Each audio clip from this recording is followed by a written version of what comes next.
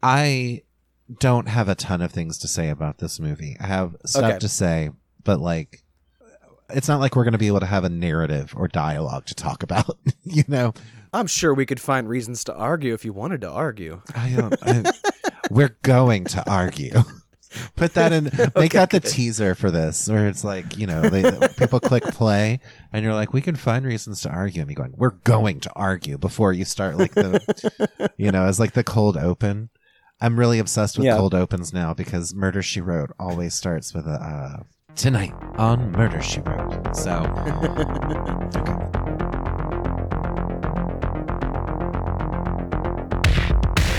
Welcome to the Swampflix Podcast. My name is Brandon Leday. And I am Boomer. And this is the New Orleans-based podcast. We talk about movies. And this is a different format than usual. We're going to talk about a New Orleans-based film festival today.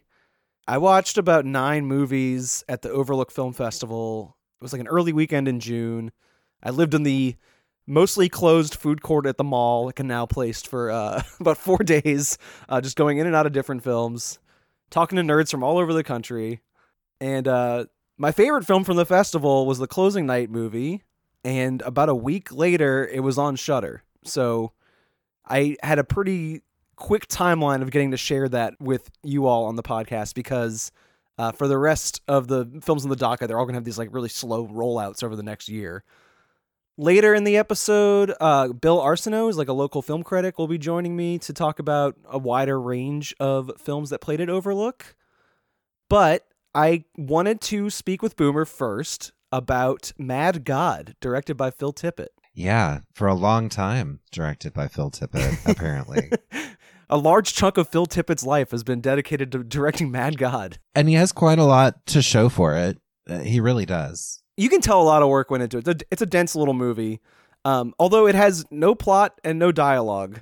So it's both very dense and very open. It allows your mind to wander while you're watching it. And wander it does. It really does. There were definitely moments where I was like, oh, I need to pay attention. Because it was sort of setting off these various chains of thought while I was watching it. Where I was like, oh, right, okay. I'm with it.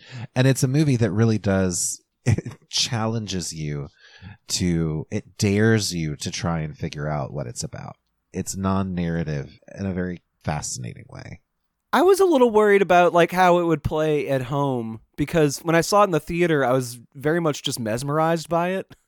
But I was thinking also as I left, like if I was on my couch, and I did rewatch it at home once it was on Shudder, and I threw my phone in the other room because like sitting there for 80 minutes with just like ticking clocks and babies screaming, how long can I pay attention without reaching for a computer, like a second screen to distract myself? Because that is a struggle I always have at home. And I find most of my favorite movies I watch throughout the year are usually my theatrical experiences and not stuff I watch on my couch. It's like my last go-to, you know? So I am curious about how different your level of enthusiasm is here. But I guess I should describe how it was made and what it is real quick. I mean, there's not that much to get into there. Yeah, I mean, I think that first you should recite some of your favorite lines of dialogue and then give a very brief description of the plot. And then you can talk about how it was made. So, okay. Well, I guess we'll say NA and NA. All right. Well, how was it made, Brandon? Phil Tippett came up as a stop motion nerd. Like, I think he saw like a Ray Harryhausen movie as a kid and was like, I want to do that for a living. And he did it very well. He got his big break directing the chess piece scene in the first Star Wars movie, where Chewie's playing the sort of hologram chess set with those claymation monsters that smash each other. Yeah. And then later he worked on the stop motion stuff in like RoboCop and Dragon Slayer, a bunch of like 80s stop motion stuff when that was still the medium. You're laughing. You're talking about Dragon Slayer and you're laughing. What's wrong with that? His role on Dragon Slayer was Dragon Supervisor, which is the coolest thing. I cannot argue with you there. Yeah. And he still has, in the recent Jurassic World movies, credits as the dinosaur supervisor, even though the medium has changed. Yeah. I think it was around the first Jurassic Park, they hired him to do dinosaur modeling for that. Yeah. And during production, they were presented with CGI that Spielberg thought was more convincing and better fit for the film. And Phil Tippett's heart was like broken in half, where he was like, oh, my livelihood is over. And he did pivot and do a lot of CGI work after the fact, but I don't think he's ever like fully gotten over the fact that like the thing that he loves most, which is stop motion animation, has been replaced by computer graphics. And I agree with him. That is heartbreaking. You don't have to argue with me about that. I'm a fuddy-duddy about a lot of things, and very rarely does that mean that I align with you, but I also believe that practical effects are almost universally better than anything that you can create in your computer. The example that I always go to is, of course it is, it's Wrath of Khan, where you have these two starships locked in this like submarine battle, and when you're watching it, you really can see the love. Like you can see every line and every, not literal, but metaphorical fingerprint on it of all the love that went into building those models that you just don't see whenever you have 7,000 starships that you can just ram against each other in your computer. There was a very brief period where everything got really cool, and now everything just looks like garbage now. But yeah, he was the visual effects supervisor on other things too, which like Starship Troopers. That's a big one. Willow, which I love. I think about Willow all the time. Temple of Doom. And also people forget about how good the stop motion is in House 2, the second story. But he was the stop motion designer and supervisor on that as well. And I kind of see that the most in Mad God. You know what actually reminds me the most of Mad God from his catalog is the giant monster from the end of Howard the Duck, which is a terrifying hell beast. Okay. I don't know when the last time you watched that was. You're asking me about something that happens at the end of Howard the Duck. It's not how many times have I started it. It's how many times have I managed to finish it. And the answer might be none. I love that movie. And I think a lot of my affection for it has to do with the fact that there's a hideous hell beast in that film that the duck has to defeat. Fair enough. It feels like so out of nowhere.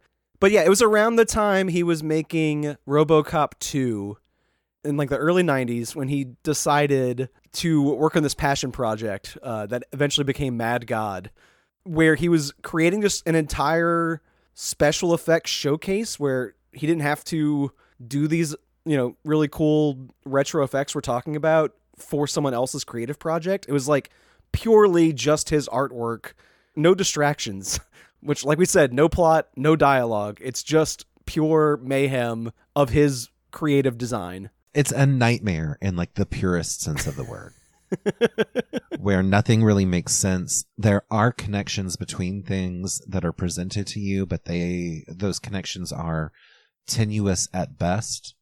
And everything is tinged with a frightening surreality. Yeah, and like most nightmares, it's very ambling without like a real... Like any sense you make of it is something your brain is like creating a pattern for after the fact. And you're interpreting it yourself. Yeah. I think the movie's pretty open for interpretation. I can talk about what I saw the first time I saw it in the theater, which was that, he's been working on this for 30-something years. And for me, the first half of the movie has this very antiqued look to it. Like it looks like old footage that has been maybe touched up, but mostly left intact. And then the second half, and there's a clear break, looks much more crisp and like shot in like digital HD. And what I see in those two halves is a movie that's kind of commenting on itself. The main character is this little soldier who's basically faceless and sent into the depths of hell, more or less. He like goes down in this old-fashioned diving bell, like as if he's like just being sunk to the ocean floor.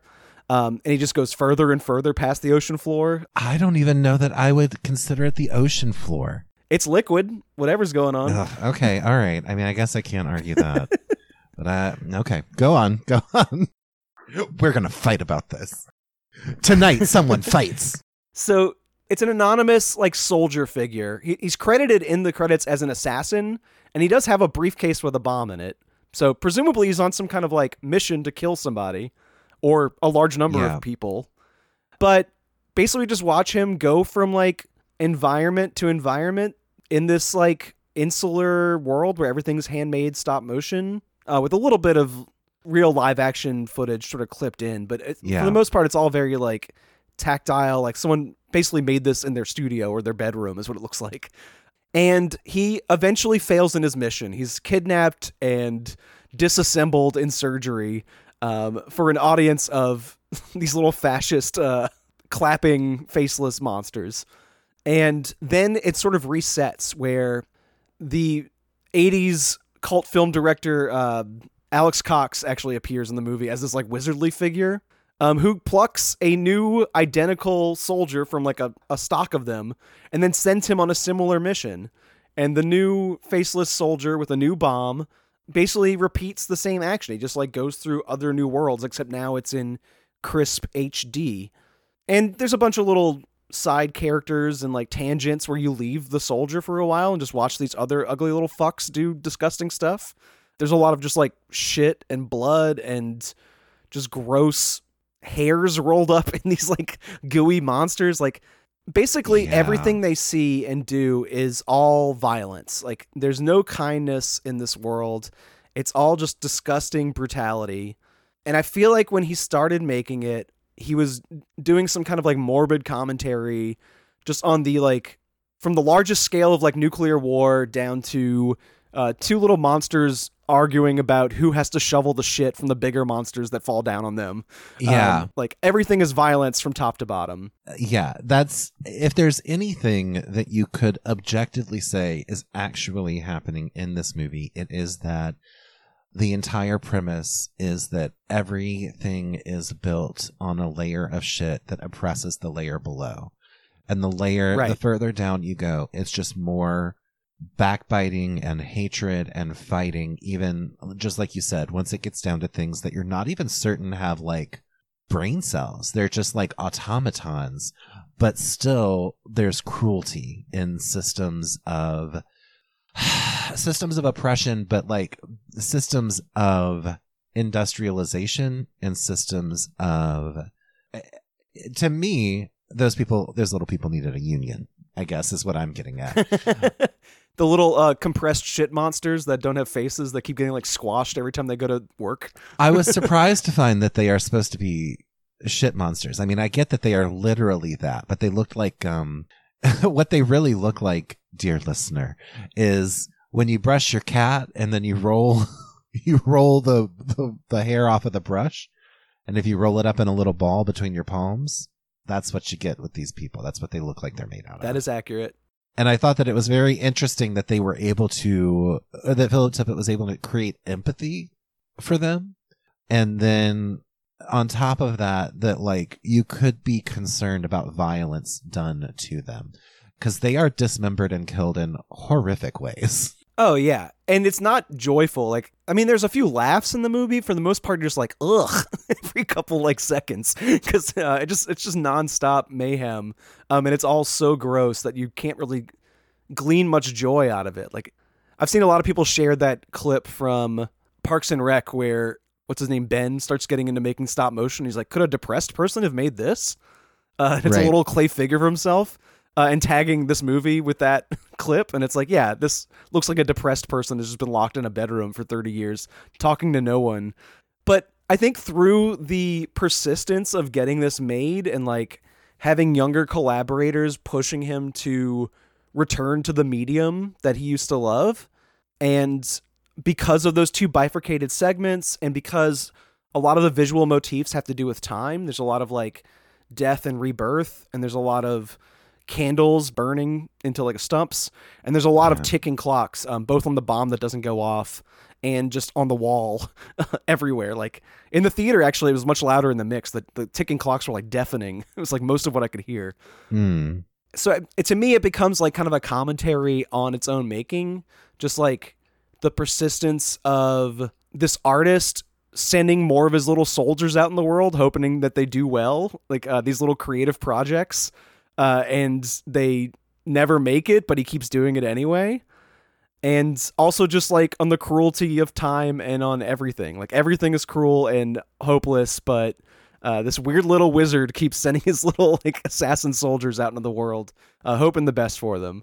It made me think of Orwell. It made me think of 1984, actually, and which I know is, oh, it made me think of 1984 is such like a cliche for anyone to say ever.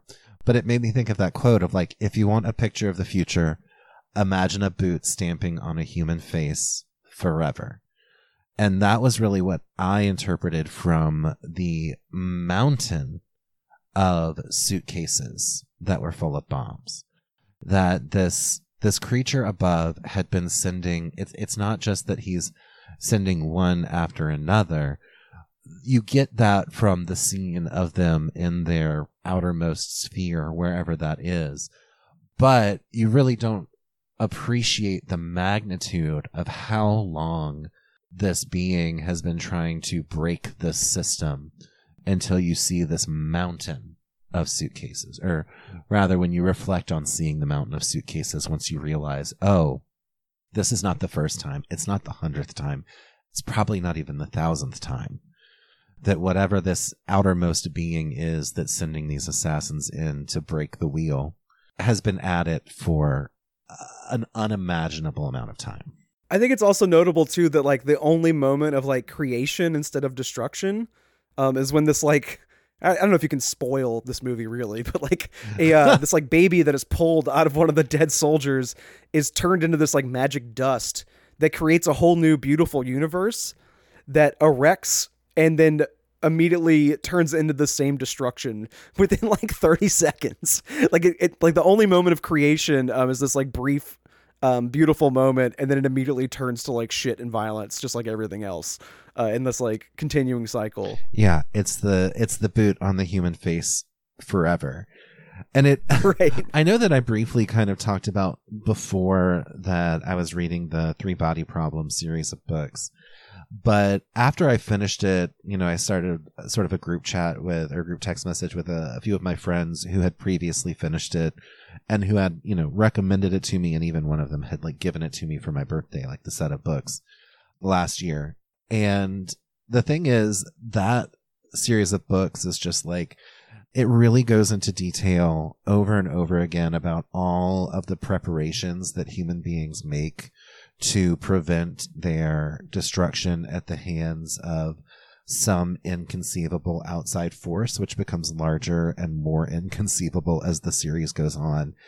But that it'll do 80 pages of setup and then list like 1 or 2 pages of complete and utter devastation that ruin all of that in ways that were completely unimaginable. So that book series is in its own way sort of that boot on the human face forever, except that in the end, it has, I guess, a happy ending, but in a way that's so esoteric as to like, it's impossible to spoil. It's that like, yeah, everything will eventually get better, but not in a way that means anything to any of the characters that you've met along the way, or even you, the reader.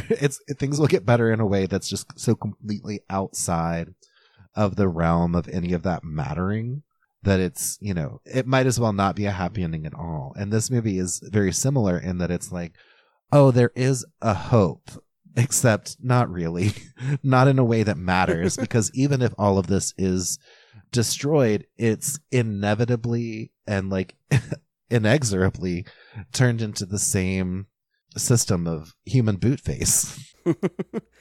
It's all scale too, right? Like, you get really invested maybe for like a second into these like minor quibbles or maybe moments of like hope, maybe. But then it immediately, those things are just dwarfed by an even bigger, uglier thing. Like, yeah, the moment that this reminded me a lot of was something that you were bringing up from Alien when we watched it, was the scale of the space jockey reveal and how like mysterious that figure is, and like how it dwarfs everything around it, and you just like feel like overwhelmed by the size and the scale of it. And I feel like this movie just constantly plays with scales. Like it just gets tinier and tinier, and then you see something like that just completely recontextualizes everything to make it like really just not matter because there's bigger, scarier stuff to deal with. Yeah. And I was kind of in awe of it, the way that space jockey reveal is supposed to happen. Like, every couple images, I was just like, what am I looking at? That's wild looking. Like, I've never seen anything like that. The movie constantly pulls that out. Yeah. It has that element, and it's so persistent and pervasive, though. I have to ask you, were you ever bored during it? Did you ever get tired? And I'm also curious about like what your sense of time was while watching it. I was like aware of time because of the clock motif. Like, I felt like the movie was like goading me into like focusing on how long this was going on. In the theater, I was mesmerized, but I was also aware of how annoyed other people were by the movie because it is very grating, especially those baby screams and the clocks. Like, Yeah. it wears you down. I was not bored in the theater. At home, I was a little more like, not bored, but just like less entranced. I was more just like thinking about it, you know, sort of like making little notes to myself and not so much like submerged in its scatological grotesquerie. I was just like, I was more just like thinking about it and thinking about what it means and like thinking about the construction of it at home, where like in the dark with strangers, I was just like, my jaw was just dropped the whole time. I was like, this is fucking intense. Yeah. I should note that there are theaters that are playing it, even though it went straight to streaming. I know in New Orleans there's at least 2 spots that are doing it. I imagine, you know, your Alamo Draft Houses and other like art house spots around the country are playing at least for a week. Yeah.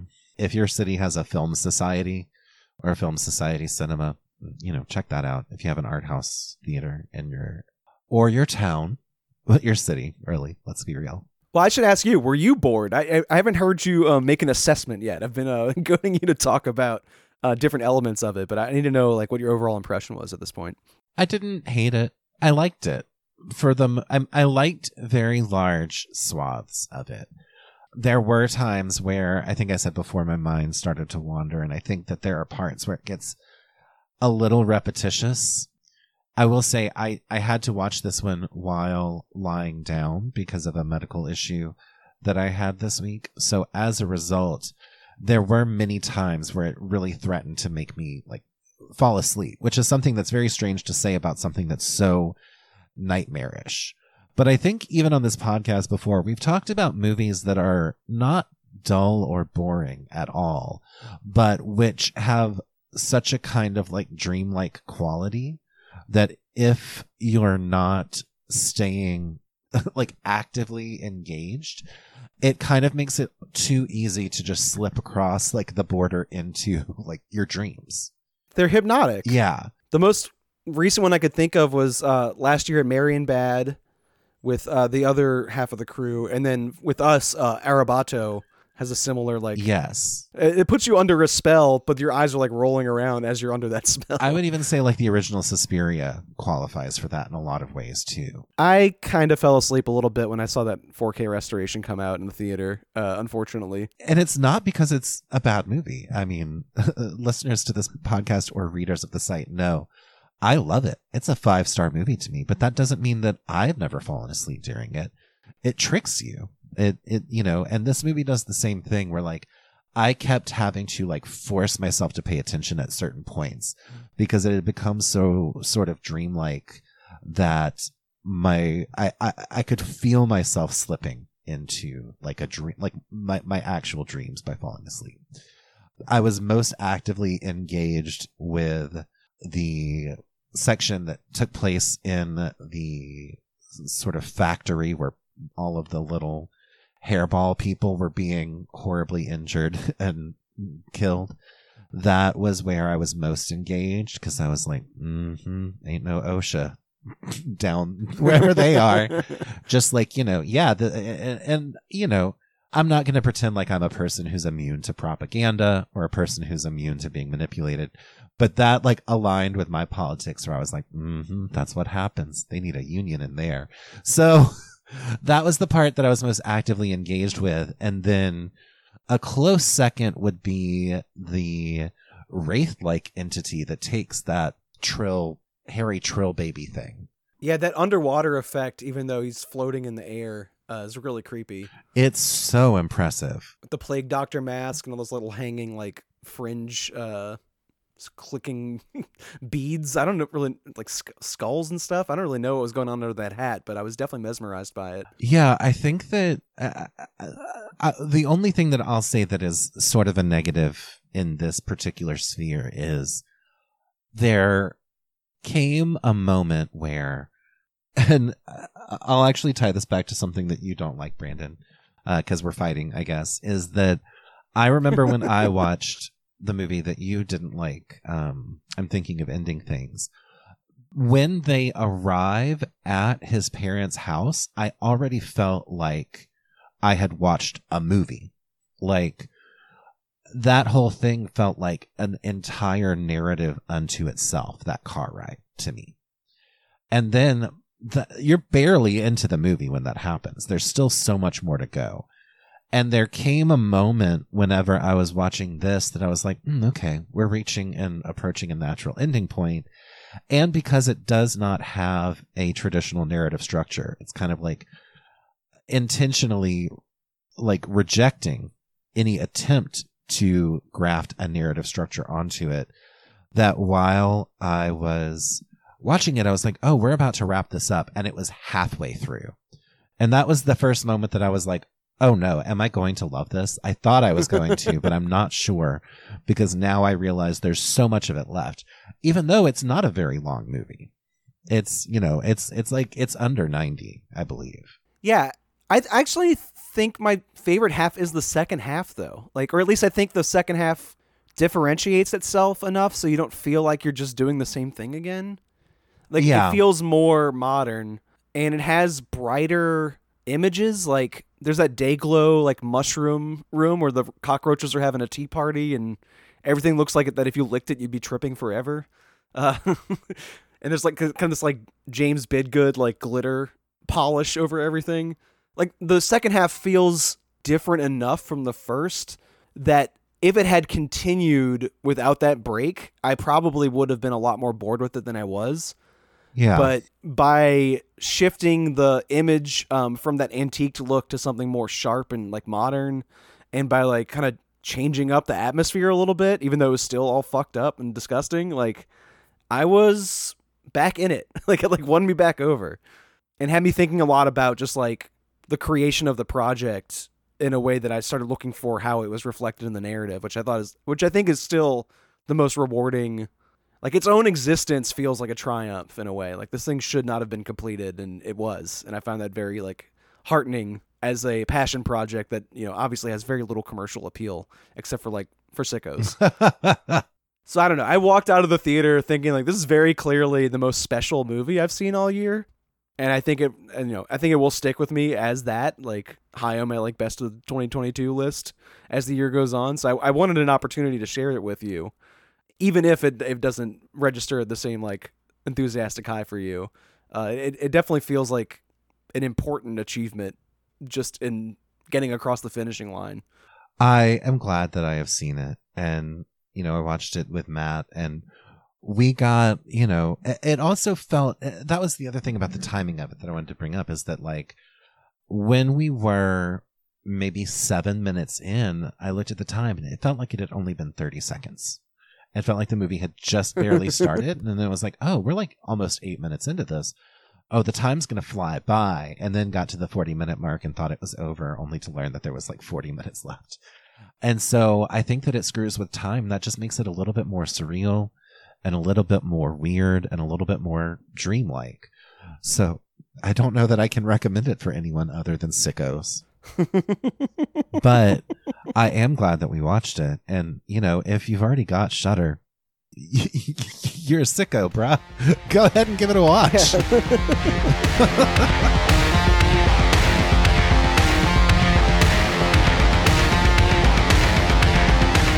In New Orleans, Halloween tends to bring out the strange and spectacular side of this truly unique city. Some people say, rest in peace. But what if you can't? But it's a spirit we embrace year-round, considered one of the most haunted places in the country. We've had a very heavy concentration of death in a relatively small period of time. The original French settlers were warned not to build a city here, that the area was cursed. They had to deal with everything from yellow fever, snakes, the murder rate was high. It was pretty bad. Sydney Smith with Haunted History Tours explores the city's spectral past every day, all based on true events. Tens of thousands have lost their lives in the French Quarter alone from disease, massive fires, and killings. Our city's history is strange enough. We don't have to fictionalize it. And now I'm joined by Bill Arsenault of Movie Going with Bill, who's been on the show recently, discussed New Orleans Film Festival as our unofficial festival correspondent, apparently, because you're back to talk about Overlook. Yeah, I'm happy to be here and happy to be the unofficial guy for film festival stuff. Although I would say you did a much better job covering the film festival than I did, the Overlook. I mean, I had a lot of stuff going on at the same time, but you saw way more movies than I did. I spent 4 days in the food court outside Britannia Canal Place just waiting for movies to start and not doing anything else with my time. I used to do that for the New Orleans Film Festival, like in the years before I actually became a more professional film critic. Me and a friend would just hang out in the court area at the old Canal Place before it was the Britannia, before it was even that upscale Canal Place location. Went back when it was just Canal Place, and we would hang out in the little court and everything, and then they would let people in for the next round of films. I remember, I think the first film we saw was Killer of Sheep, which we mistakenly thought was a horror film going into it. We were like, oh, this must be like a horror film, because we didn't see what the synopsis was. And then we see it, and I'm like, wow, this is actually very beautiful. This is a wonderful film. And my friend was like, that wasn't what I expected at all. I was like, I don't care. You got treated to an art house classic. We got an art house classic. Then the next one was Suffering Man's Charity, which is now called Ghostwriter, written and directed by Alan Cummings, who was there for it. Oh, cool. And he came out and he made like a crack about Bono or something, and was like, yeah, I hope you guys like the film. And of course, it was a fine little comedy, Yeah. But yeah, that we would spend our time right outside the fest or walking on the riverfront and stuff, and then just go right back in. So I don't do that as much anymore. I don't know why. I wish I could return to that mode.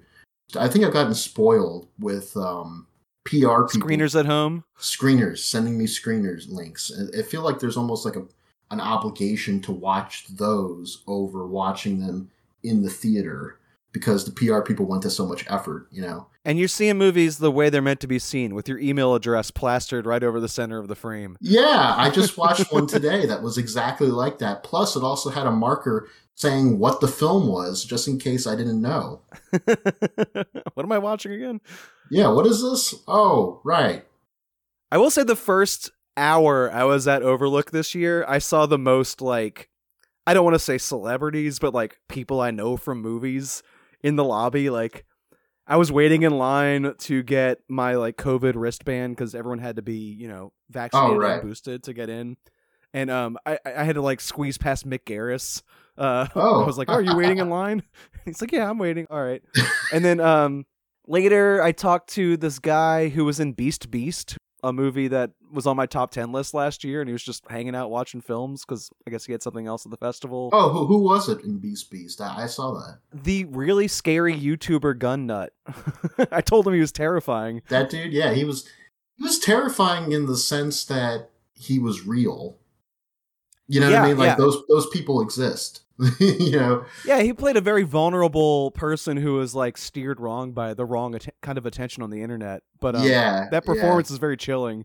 Definitely. That's pretty cool. I remember I went to a Britannia Uptown showing of Encounters at the End of the World, the Herzog documentary set in Antarctica. Yeah, I was there with another friend of mine, and we're waiting at the box office because I think I had purchased tickets beforehand, but I had to go pick them up. And I look to my right, and there's the cinematographer, Peter Zeitlinger. And I go, oh! And that was it. That was the encounter.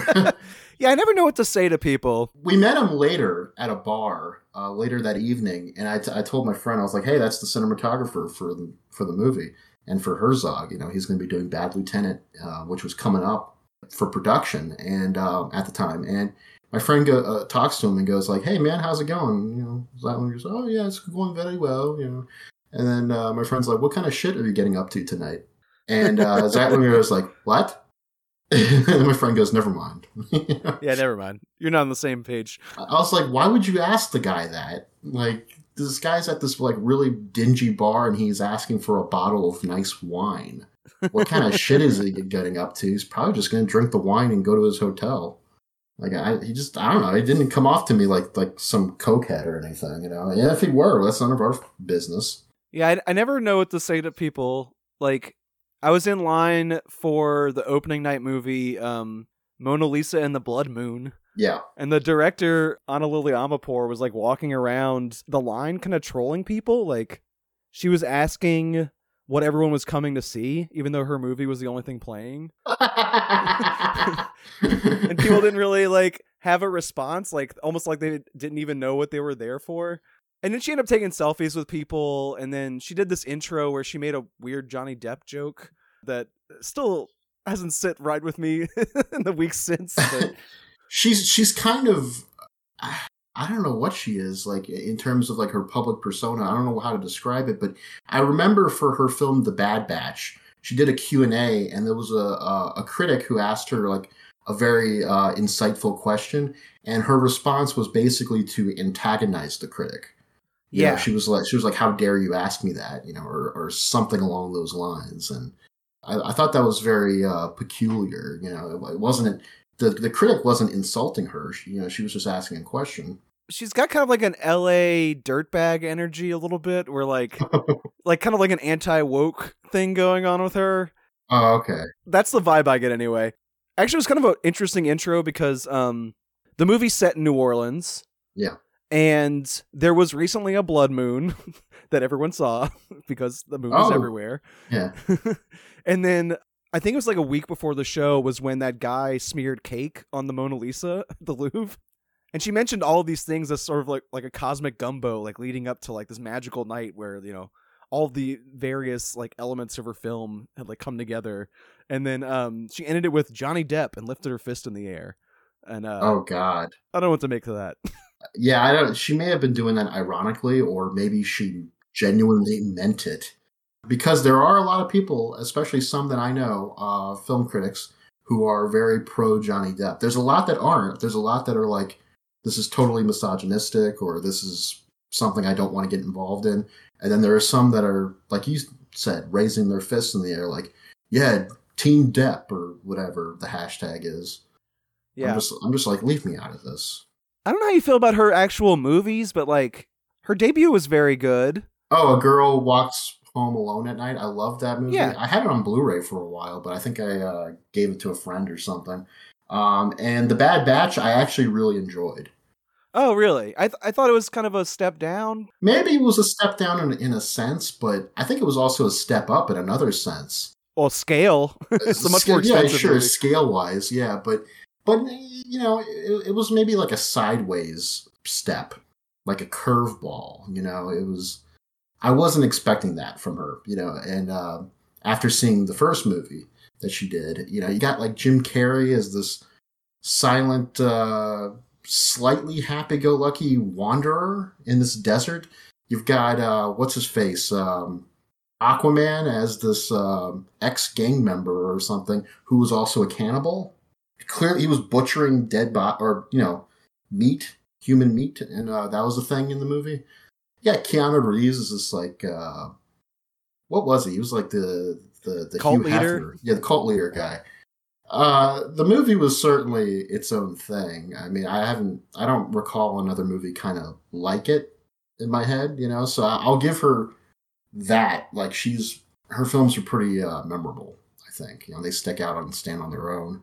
I like her as like a stylist. Like she has like a Rainbow Store, like fast fashion look to it. And she uses a lot of like pop music cues that are like very fun and like retro in like a semi-ironic way. And, you know, the subjects are always like really great. Like she has these like really high concept, like horror premises, but then she plays them really underplayed and like laid back and cool. Yeah, I appreciate her sense of humor in the movies, not necessarily in real life. But in the movies, I really do appreciate her sense of humor, especially the dark sense of humor that she can bring to it. When she starts pumping her fist for Johnny Depp, that's where I'm kind of like, I don't Yeah. know. I would describe her new one as kind of like a slacker, like Harmony Korine style comedy. So you might like it more than I did, but I thought it was fine. Like I didn't dislike it. What era Harmony Korine? Are we talking like Gummo era, or are we talking Spring Breakers era? I would say halfway between Spring Breakers and Trash Humpers. Oh my God! So like we're talking Mr. Lonely. There's just kind of like an aimlessness to both of their work, where it's like trying to slightly offend you, but not really. It's like very nihilistic in how like unconcerned it is with politics. And That's interesting. her character in this one, like the main protagonist, is like escaped from a mental institution outside of the city and has these like Carrie style telekinetic powers. And she like goes into New Orleans and hooks up with like a stripper and some other like drug hustler guys, and basically just wants to not be hassled. Like she just wants to eat junk food and watch TV. And it's only when people like interfere with her slacking that she like uses her powers to like get them to leave her alone. So it's a very like low stakes sci-fi horror thing. Sounds like an alternative vision of Fast Color with Gugu Mbatha Raw. Oh, I always wanted to see that. Yeah, it's very good. You know, it's kind of similar. This woman is wanting to be left alone. She has these very special powers that involve the weather, but she's being tracked by the government because they feel like she can help them with climate-related problems. Like there's a massive drought all over the world. Meanwhile, she has to hook up with her family and learn about a lineage of a female lineage in her family that passed down through generations of this power. It's a very good movie, but what the synopsis you're describing is like the slacker version of that. It's more like I just want to eat Pop Rocks and drink Sprite and lounge around. I don't want anyone to bother me. So yeah, Harmony Korine making Fast Color. I'm fine settling on that description. That's interesting. Like it was a good intro for tourists, because a lot of the people who came to the festival were obviously from like LA and New York and Chicago. Oh, sure. And it was so localized that like there were shots of the building we were watching the movies in the film. Like there's a scene where she's robbing people at the ATM, and you can see the Canal Place Mall like in the background. I've probably been to that very ATM, actually. Yeah. Probably. Well, beware of scammers with telekinetic powers next time you're pulling money from there. Well, you were not bumming around Canal Place with me. You were watching these from the safety of your home.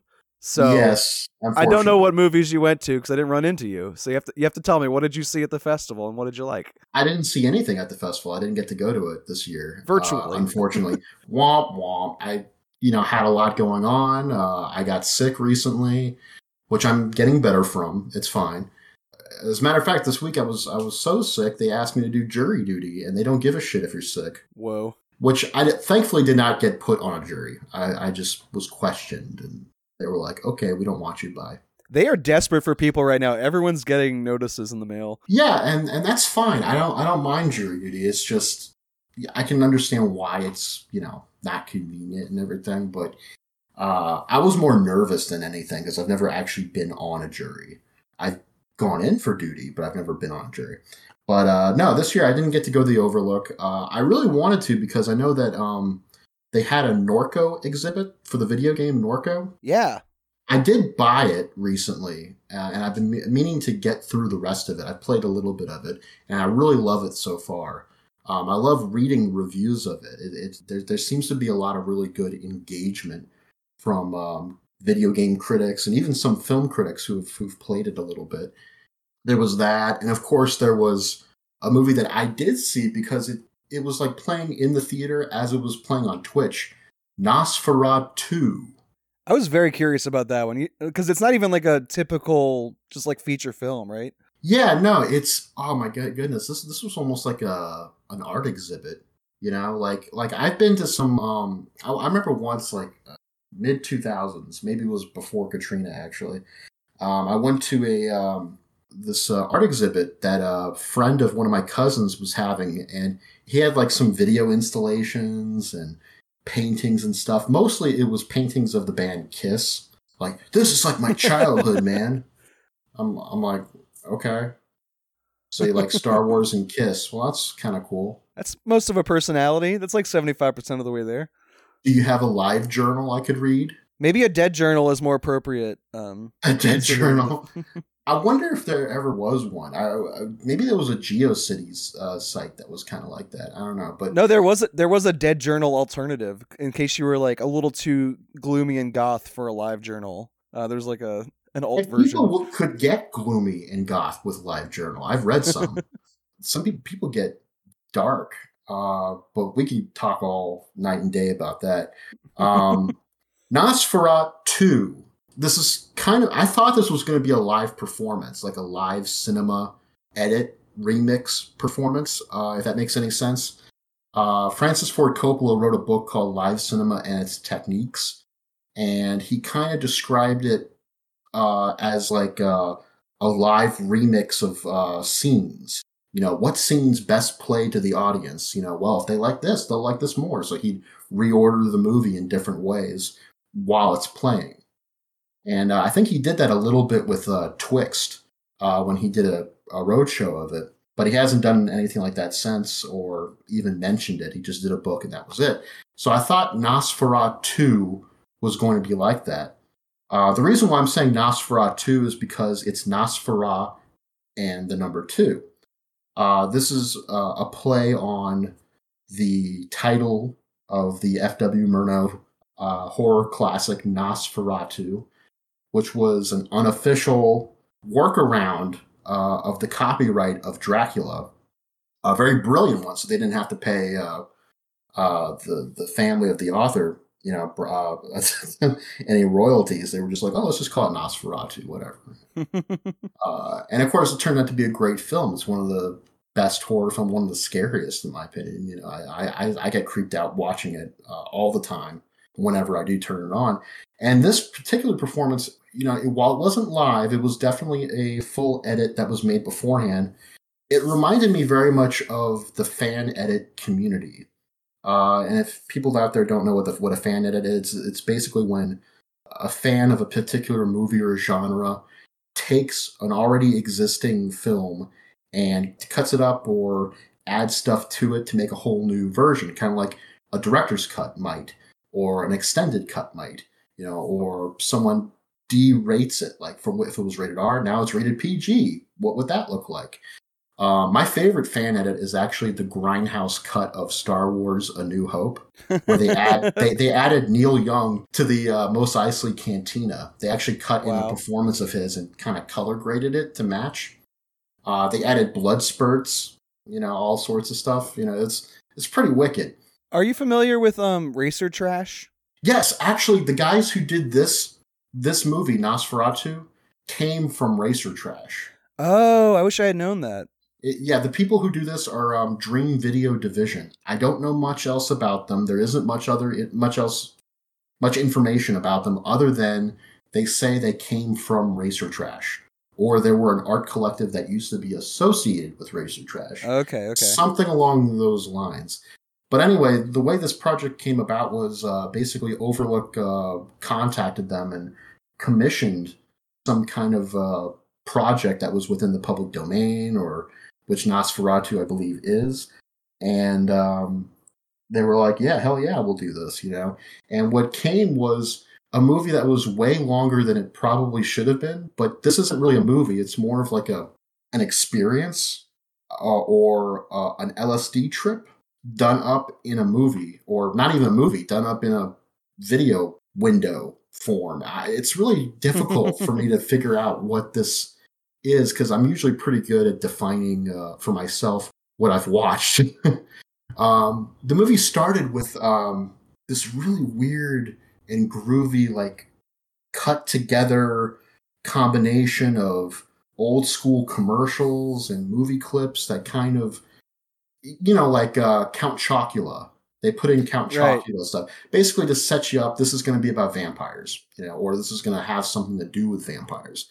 That's kind of how Everything is Terrible's like some mashup movies go. They have like a very broad range of like commercial art. Yeah, it was almost like that. It was like Docky Walky's Poochie Woochies, which was their version of The Holy Mountain by Alejandro Jodorowsky, which I love. I love that you could do stuff like that. But the movie then goes into like a 30-minute music video rambling segment, which reminded me of the movie Oddsack.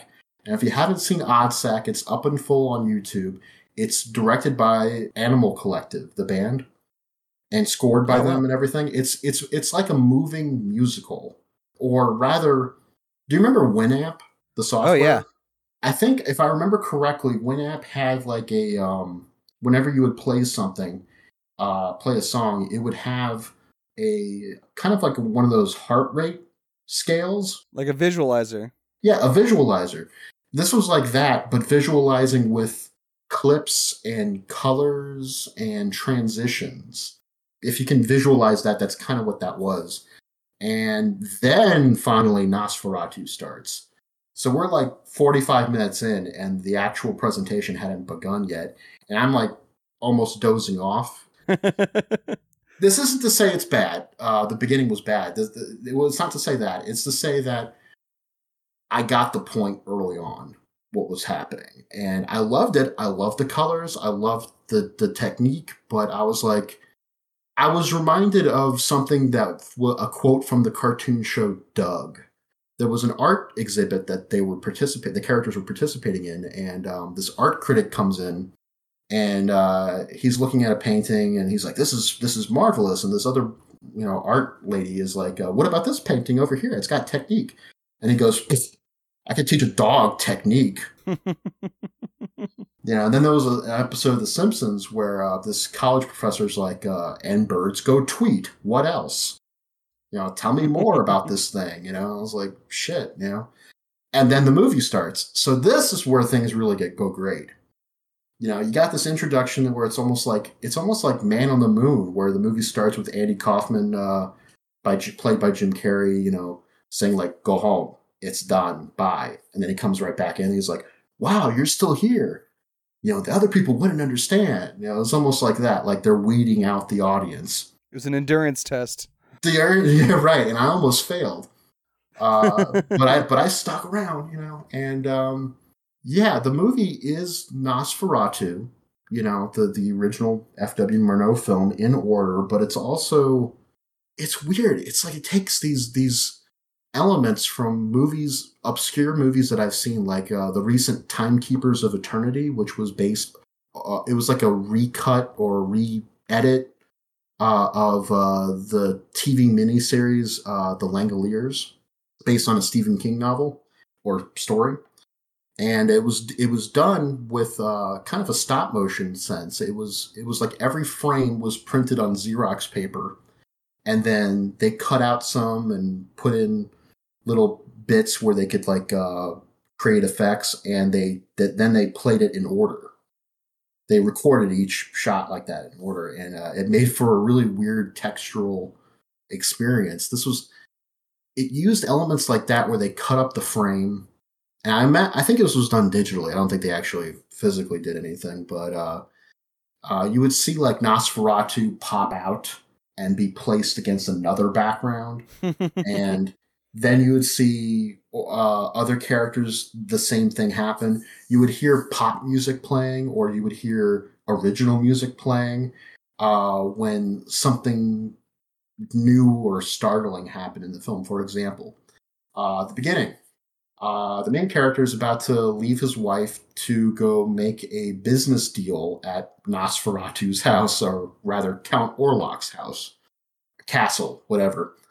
He's about to make a real estate deal. And as he's about to leave, there's this, romantic music playing, but also sad music playing. And you get this like vibe from it that it's trying to tell the story in a deeper sense, like a silent film usually would. A silent film would do it, you got the movie, you got the title cards and dialogue cards, but then you also got the music. And the music is really where it kind of guides your feeling, like, oh, this is what I'm supposed to be interpreting right here. And the best silent films always have it where it's live. That to me, like, Right. where it's like dun dun, something startling happens, or bum ba dum ba dum ba dum. People are walking, they do like the doom doom doom doom doom doom doom when they're running. It was like that, but heightened, much more hyper. It reminded me of a music video for the New Amsterdam's song "Fountain of Youth," which I'm going to have to link to you later if you want to see it. Basically, it follows the lyrics of the song and cuts in clips that kind of match exactly what they're singing about and how they're singing about it. And then the clips go away when those elements stop and new elements come in. It's like a visualizer. It just kind of matches the tone and, the literal expression of what's happening. And that's the rest of the presentation. It's exactly like that. It's this deeper way of experiencing Nosferatu, and kind of, in a way, an odd criticism of a wonderful criticism or essay on these kind of old Gothic horror films, and maybe even of film exhibition itself.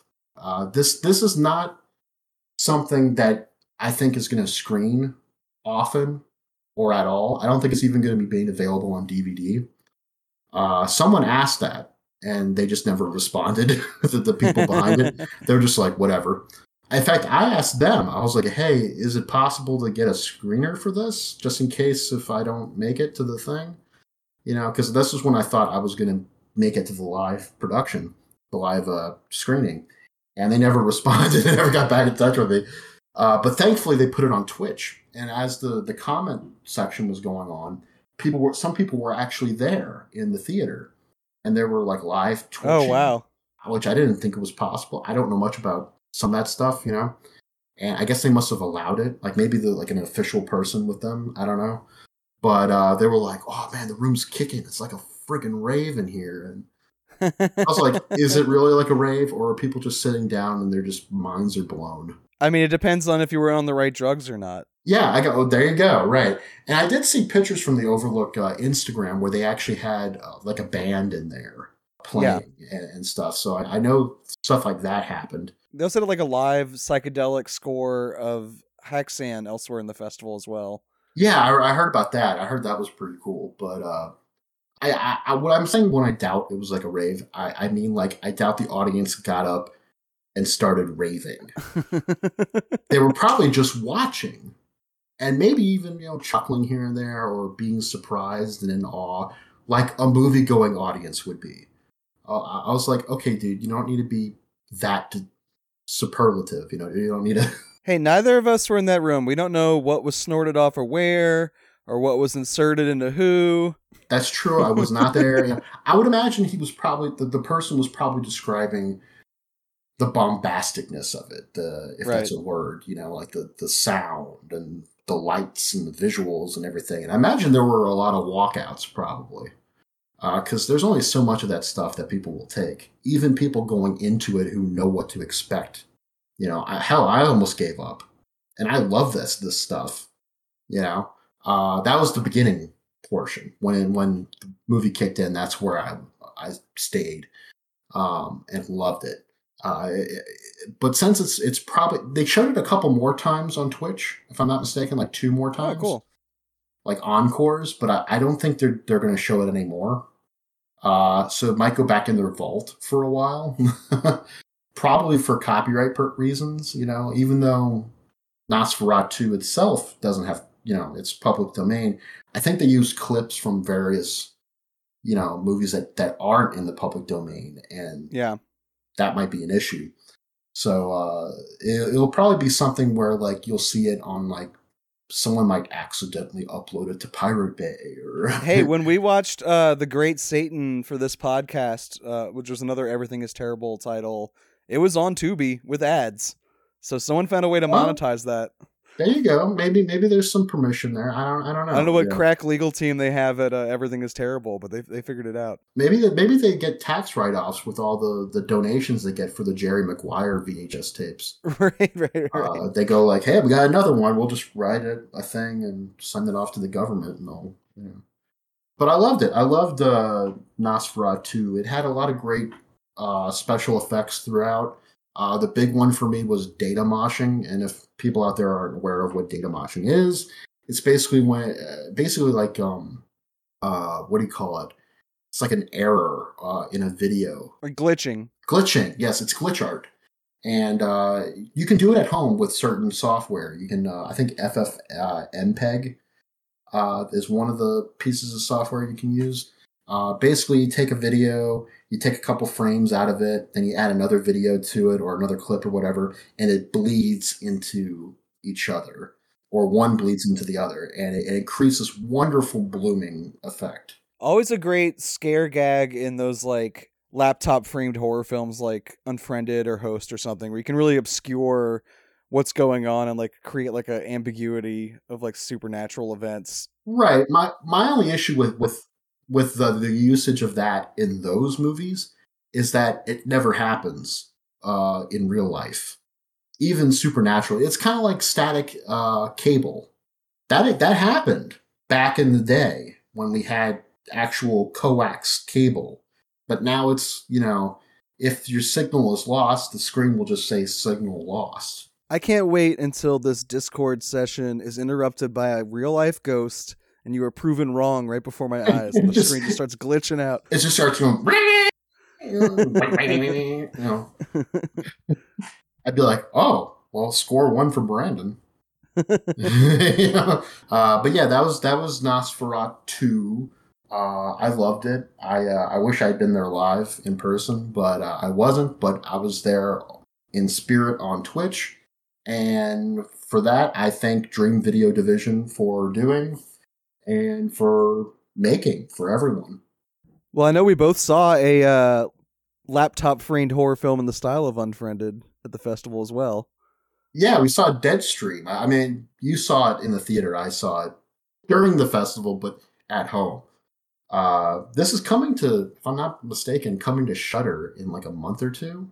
Oh, wow. That's soon. Maybe a little more. I don't know, but it's coming to Shudder this year. That only surprises me because it doesn't have an official poster yet. Like, all of the like promotional material for the film is just a screenshot of the guy's nose being picked by the demon ghost. Right, and that's disturbing. I wouldn't be surprised if it was like fast-tracked for release based on how it plays at festivals, because it absolutely killed in the room. Like, I went in with relatively low expectations because I watch a lot of these laptop framed like screen life horror films. There's a lot of them. Yeah, I'm always hungry for more. I think the last time I saw you at a movie theater was for Unfriended 2. Like, I'm always there for it. And because of that, I've seen so many bad ones that like my expectations are relatively low every time I go in now. And this one just like had constant big laughs the whole time. Like, everyone loved it. It almost feels like a parody of these kind of movies, but the funny thing is it's not, because there are YouTube personalities that are exactly like this. Like the character Sean Ruddy, that's the main character of the film. I was extremely impressed with Deadstream. I loved it. As a matter of fact, it's on my top so far my favorites list of the year. It's in my top 5 or 6 right now. Yeah. Oh wow, that high. I had it like at 8. I think now it's at 12 or something. But it's an arbitrary list. It doesn't matter. But it's on there. Oh wait, I have it at number 8. Actually, that was wrong. Oh okay, yeah. People say that there aren't enough great movies that come out every year. I disagree with that. I think every year has really great movies. And an abundance of them. That's just me. But I tend to rate movies more like 5 stars than 0 stars. I just love movies, and I'm able to find the best qualities in them. And with regards to Deadstream, that wasn't difficult. This is an excellent horror comedy, really. I saw a lot of Evil Dead in it. Oh, for sure. a lot of Sam Raimi in it. The film is basically well, it's not, they don't say YouTube. In fact, I think they say, what's the name of the platform he's on? Live It or something? I don't know. Oh, it's Livid. It's like live a vid. Oh yeah, and ironically he's livid, that kind of thing.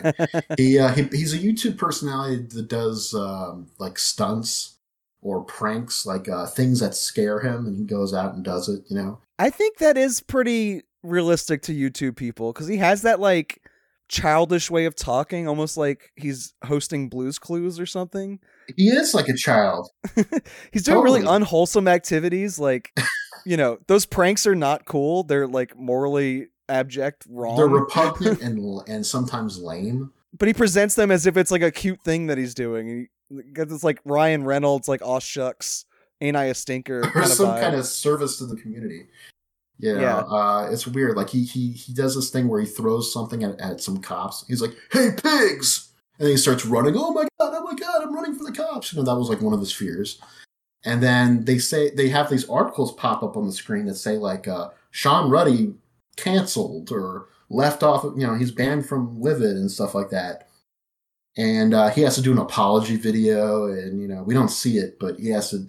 The way the beginning is cut together, it's exactly like one of those kinds of videos would be cut together on YouTube, by one of these unboxing personality, like the guys who go, "Today we're unboxing this," or "Today we're cooking this," or "Today we're doing," people that are like desperate and are like me. I don't know where I was going with that, but I was trying to bash them. But promoting yourself on the internet is vulnerable and cringy by default, but you have to do it.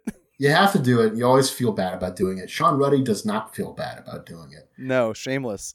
He is totally 100% without shame.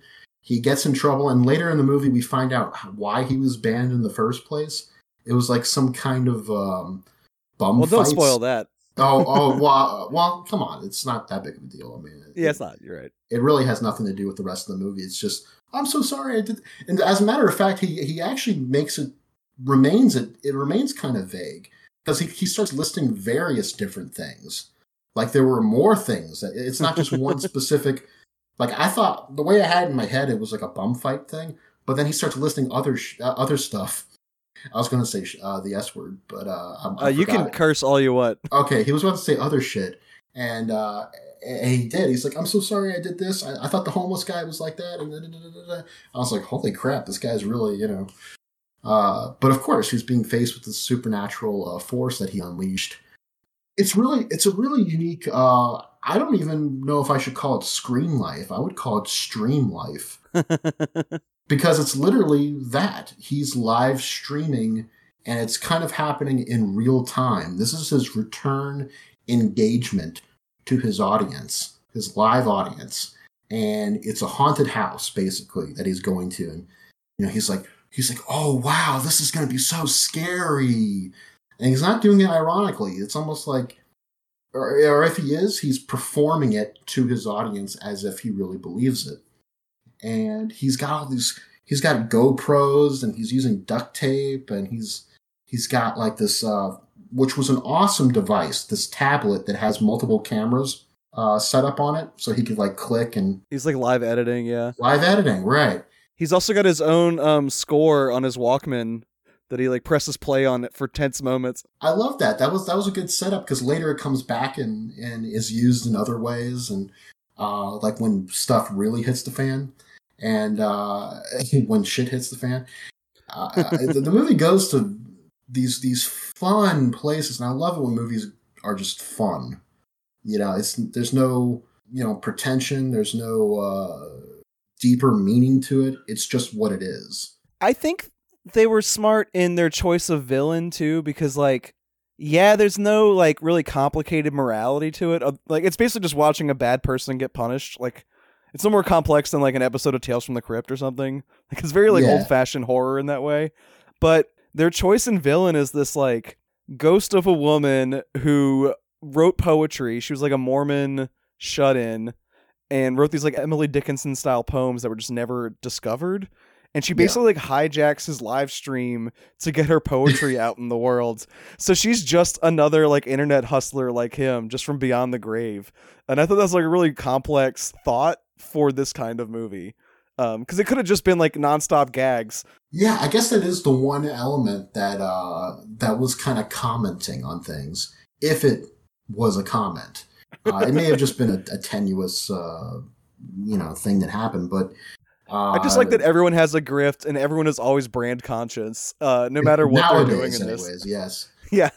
Absolutely. Wasn't there that one part where he was like, or actually there were multiple parts where he pulls out an energy drink and he's like, this is healthy for people over 18. And he's like, just starts chugging it.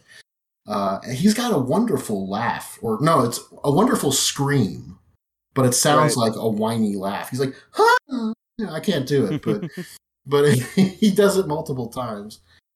It's got, I don't want to say it's jump scares, but the movie has great... a lot of gross out gags and unexpected like practical mutant makeup, like some like really creepy like ooey gooey monsters just coming out of nowhere. Yeah, a lot of good vomiting, a lot of good, a lot of good blood effects, a lot of good, like you said, makeup and all that. And really, it's a very limited environment. It's just a house for the most part, and it's really just him and the demon and maybe a couple other ghostly characters here and there, for the most part. And it's choreographed very well.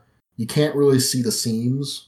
Probably because the scenes are in so many different windows that you would have to really pay attention. It's almost like that movie Time Code by Mike Figgis, which was a movie that was split in 4 screens all at once. I didn't see that, but I did see the new Gaspar Noé Vortex that came out a couple months ago and it was like split screen for the entire film. Was that Vortex? I thought that was Lux Eterna. Oh, he did 2 movies like that this year. I only saw Vortex. Vortex is like that too, because Vortex, I thought was like a movie about like an elderly couple. Yeah, it's Dario Argento and a French actress whose name is escaping me. They live in the same house, but he's got like heart problems and she's suffering from dementia. And like because of their separate maladies to their bodies, they're living these like separate lives in the same apartment. And the entire movie is like split screens, and you kind of just watch them. So he's got 2 separately movies. That's funny. No, Time Code is more like you got these 4 different cameras, and they're kind of jumping from character to character, but it's all happening in real time. It's all choreographed over this like 90-minute period, and it's all completely in sync. It's really amazing how it's done. I think they did 15 runs of it before they reached the one they eventually used for the movie itself. So I wonder if they did something similar with Deadstream, because I couldn't tell if there were any legitimate cuts, like transitions or anything like that. As far as like the one cut like gimmick, like the continuous shot. Yeah, it was almost like that. And I'm sure they hid some stuff, but I think they do find a way to break away from that because they pull in clips of audience participation where someone will do research at home to like in the house, he'll uncover like a ghostly like figure or like something written on the wall or some detail about the ghost's life before she died. And then like people at home will log on to the Livid like chat and like update him with like the research they found in their own time. Yeah, they'll say stuff like, "Sean, you're effed." Right. Well, Sean's like, "What? No, dude, don't bring that up."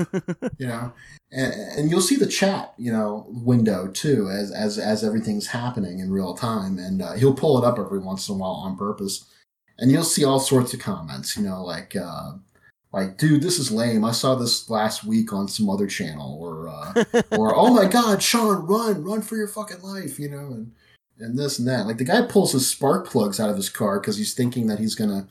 He wants to show his audience, "I'm serious about this. I'm going to stay in this haunted house all night. I'm not going to drive away." Then when he has to go back and use it, he's like, "Oh wait, I threw him away." But it was great. This was an excellent film. This was a genuine surprise because I knew hardly anything about this. I think the lead character is the director, right? Yeah, him and his romantic partner are like co-directors on it. She was there to answer questions, and he was not. So I don't know what he was busy with, but I got to ask her about the house itself. And apparently they had written the like overall story, but then they had to like re-choreograph everything once they found the shooting location. Oh, I bet. Which makes sense because they are all over every inch of that house. And basically it was like they like kick out squatters every night, and like it was like condemned, practically like falling apart. Yeah. Excuse me, guys, you gotta leave. We're gonna do a shoot. Right. Although I'm sure all the graffiti they were adding in the background only added to the ambiance of the place because it looked very lived in and like genuinely grimy. Yeah, I wonder if they actually had to mess up that bed, or if the bed was already messed up. Ugh, that tub of just black oozy water is the most disgusting shit I've seen in a movie in a while. Well, I know the third movie you saw at the festival also had a lot of grossed out gags in it as well. I'm laughing just thinking about it. I just saw it like a little while ago. I saw the rewatch of it. I needed a refresher on why I felt the way I felt. It's a movie called Swallowed. And it's one of those movies where it doesn't show the title until the very end. The end credits thing. It's almost like, I don't know why filmmakers do that, but I'm okay with it. But it's one of those kind of movies where it just starts with the opening scene and then it kind of goes from there. The movie is about two, I guess, best friends. One of whom is about to move to LA from a small town to be a gay porn star, or just a porn star. They're not really clear what kind of porn he's going to do, but definitely gay porn. Okay, he himself is gay, his character, but I wasn't sure exactly. In the end credits, they show him celebrating at the Gay Porn Awards. Oh yeah, they did show that, but Swallowed is about these two best friends, and they're celebrating his last or one of his last nights in town, and his straight best friend wants to give him a last parting gift. And it's a sack of, basically it's a bunch of money. But in order to get it, he has to meet up with Jenna Malone and do a drug deal. That's the setup for the film. And not just to do the drug deal, but he's got to smuggle it himself over the border. They don't really say which border. I guess it's the Mexican border. I think it's Canadian, actually. Oh, is it Canadian? Okay, I assume Mexico, but... I'm just basing that on the like woodland area they're in for the second half of the film. Yeah, it wasn't really that Yeah, okay. Yeah, I don't know. I wasn't really thinking. I was more focused on like the gags and the gagging. Oh, there's plenty to distract you from the setting. Yeah, this movie is very awkward and uncomfortable. I think people should go in knowing. At the same time, before I get into the more things, I should say that Cooper Koch, who plays the lead character, the gay friend, is, I found, to be very excellent in the movie. He gives a really great performance, and I think that should be noted big time. I haven't seen anything else he's done. I think he's going to be in a new movie this year called They Them, which I believe is about conversion camps. Yeah, it's like a trans horror or something. I think it's just a like conversion therapy thing with like a wide range of different queer characters. Oh, okay, yeah. At like a creepy Christian camp headed by an evil Kevin Bacon. Okay, all right. It looks promising. I can dig it. Yeah, all right. We'll see about that. But yeah, he was very good in this. Plays this very. He's vulnerable, but I would say there's a nice stoicness to him a little bit, a stoicness that he finds by the end of the movie, which is one of those kind of things. A character grows, and I'm making it sound uninteresting, but that was actually a nice arc that he had. Well, in the first half, he's pretty like. He's scared, but like when he's just with his friend, he's very open and like excited. He's like very happy about where his life's going, but a little wistful about leaving this one friend behind. And then through the second half of the film, he's basically a hostage. So he does get very tight-lipped and like closed off. And you can't really read what he's thinking other than like, I need to get the fuck out of here as soon as I can. Yeah, I should say that the only real horror aspect here is that I found that was like, really scary, if you could say that it's any one thing in this movie is scary, it's the intimidation factor. Specifically from that one character, the Kingpin drug character. Yeah, played by Mark Patton, who was famous for basically being outed by that Nightmare on Elm Street sequel that like blacklisted him effectively. And That was a whole documentary about him. I didn't recognize him. I was like, whatever character the name of the character was, which I can't recall. I just know the feeling I got from watching the character. I thought that's who he was. You know, I wasn't thinking who the actor was. But that's amazing. That's really interesting because I wasn't thinking that. Wow. It's a very darkly funny performance from him because he vamps a little bit like in this like kind of Ice Queen kind of way. He's doing almost a Tiger King in a way. It makes you think that. And it's a bad comparison because who wants to be compared to Tiger King? But to Joe Exotic, you know, no offense to... Well, actually, maybe I should say there should be some offense to Joe Exotic. I'm not sure if I like that guy. I don't think I do. Anyone who's seen the Tiger King series knows those people are despicable, or at least that's how they're presented. I don't know, but the Kingpin character does come off effeminate, but also violent, and he's definitely an in control character. You know, he's got this like charisma about him that is almost parasitic, but very threatening too. There's this really long sequence towards the third half or the third act of the film. It's almost completely this. It's him and the gay friend, and they're basically having this almost negotiation for like how the rest of the drug deal is going to play out. But more than that, he's almost like using his authority, the Kingpin guy, over this guy. Like, hey, I got the gun. Oh, it's a hostage situation. It's a hostage situation, and he's using that and the fact that the guy is very vulnerable, and now he can force him to strip, he can force him to do all sorts of things. But he's doing it almost like, no, you want to do it, not me. I don't want you to do it. You want to do it. He's got a menacing, like, if Paul Lynde, like, held you at knife point for an hour. That is an excellent description. That's way better than what I was going to say. A menacing Paul Lynde. I mean, you see this movie, and that third act is almost entirely that, just those two, you know? And it's very threatening. It's very uncomfortable. But it's also, like, it drags a little bit, you know? Like, it's just setting up this inevitable conclusion. And, you know, like, he spends a lot of time trying to find a way to get out of the situation. But that whole time, he's trying to figure it out. You got the Paul Lynde Kingpin dude, you know, saying these really, you know, weird and kind of terrifying things, you know, or underlying terrifying things. And meanwhile, you're remembering that the other friend, the straight friend, the movie's called Swallowed because they had to swallow some drugs, you know, like in balloons, and they have to poop them out later. And that becomes a big deal.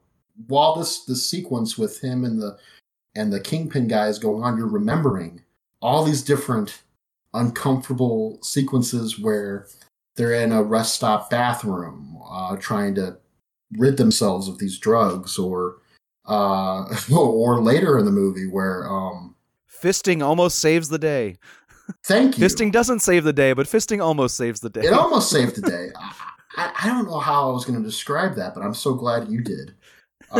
First, you said it's this movie has weird male sexual politics. I'll say that. I wouldn't call it weird. Really? I would call it maybe weird for me because I don't see it that often. I think it's unashamedly queer, and it's like playing to a queer audience, like in a way that's not accommodating. Like it's not a very like lovely vision of what being a queer man in America looks like. No, not at all. It's very, very much like they're painted in a corner and they're trying to get out of the situation, and you're having to see them do these things that are associated with that community or that kind of sexual performance or whatever you want to call it.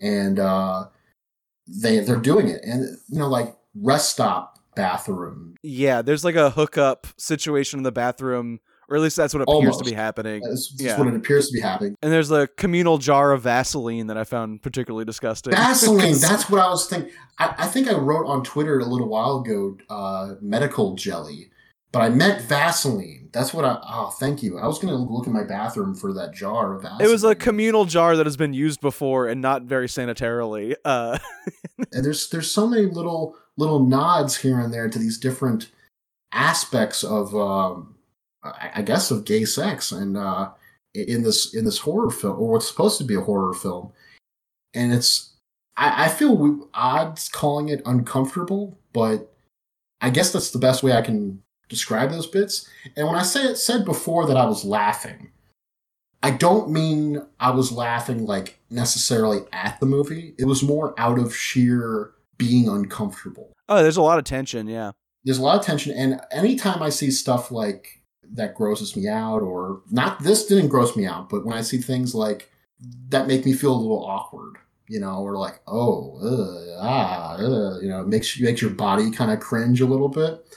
I kind of chuckle and laugh. I did that during jury duty too this week.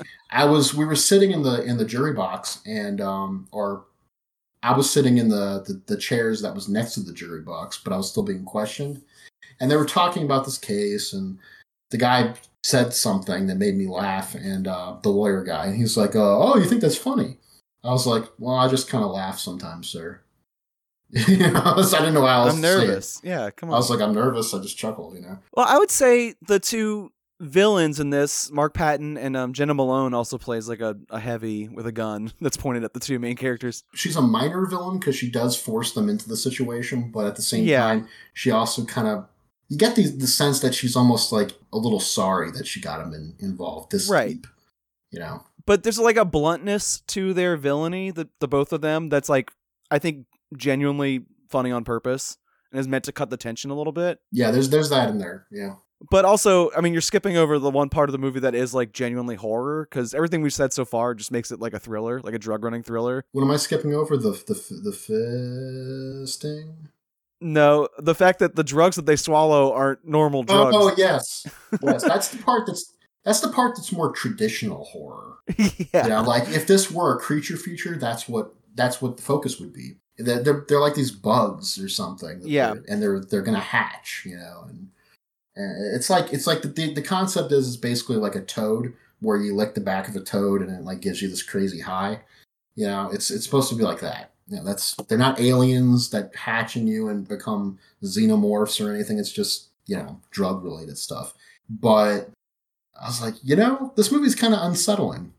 I thought it was pretty good, honestly.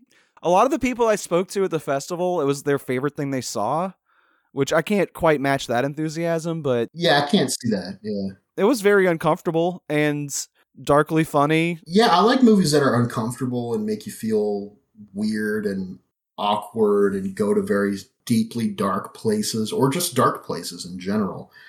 This movie, I can't say went to super dark places, but it definitely took me for a ride. I also appreciate just that there were multiple queer horror films on the program. I feel like that's something that I always look for at New Orleans Film Fest. I'm looking for one or two of those things. Whenever I can get both at the same time, I'm like, it feels like a jackpot situation. Oh, right. Yes, cha-ching. What were the other queer horror movies, if I may ask? The other one I saw was called Hypochondriac. It was from a first-time director, and it was subtitled based on a real-life breakdown. Okay. he made a movie about his own like personal nervous breakdown. Okay. In the film, his mother is this like abusive schizophrenic who allows her paranoia to influence how she raises her kid to the point where she's like hitting him or choking him as a teenager. And he grows up finally getting her out of his system. Like he kind of just like moves away and like starts his own life as this like clay potter in LA and basically like cuts her out of his life. But then she calls him a couple times and starts ranting in his voicemail about how his boyfriend isn't trustworthy or his friends are out to get him. And it sends him just absolutely fucking spiraling instantly. So like the movie starts with him doing these like cute little dances to like Jesse J while he's like working in his little clay pottery shop. And then a couple phone calls later from his mom, and he's just like an absolute fucking wreck. And starts to imagine this wolf that's like kind of like a metaphor representation of his like trauma coming back into his life. Oh, wow. The wolf is like it's very much like the bunny in Donnie Darko. It's like that level of costuming. Oh, yeah. Okay. So the movie doesn't have a lot of like resources to work with, like as far as like making the monster scary or anything, but it has like a sense of humor and a oddball cathartic way of dealing with the situation where like the wolf is never trying to hurt him, really. It just like scares him into hurting himself most of the time. But the closer the wolf gets to him, the more it becomes like sexual.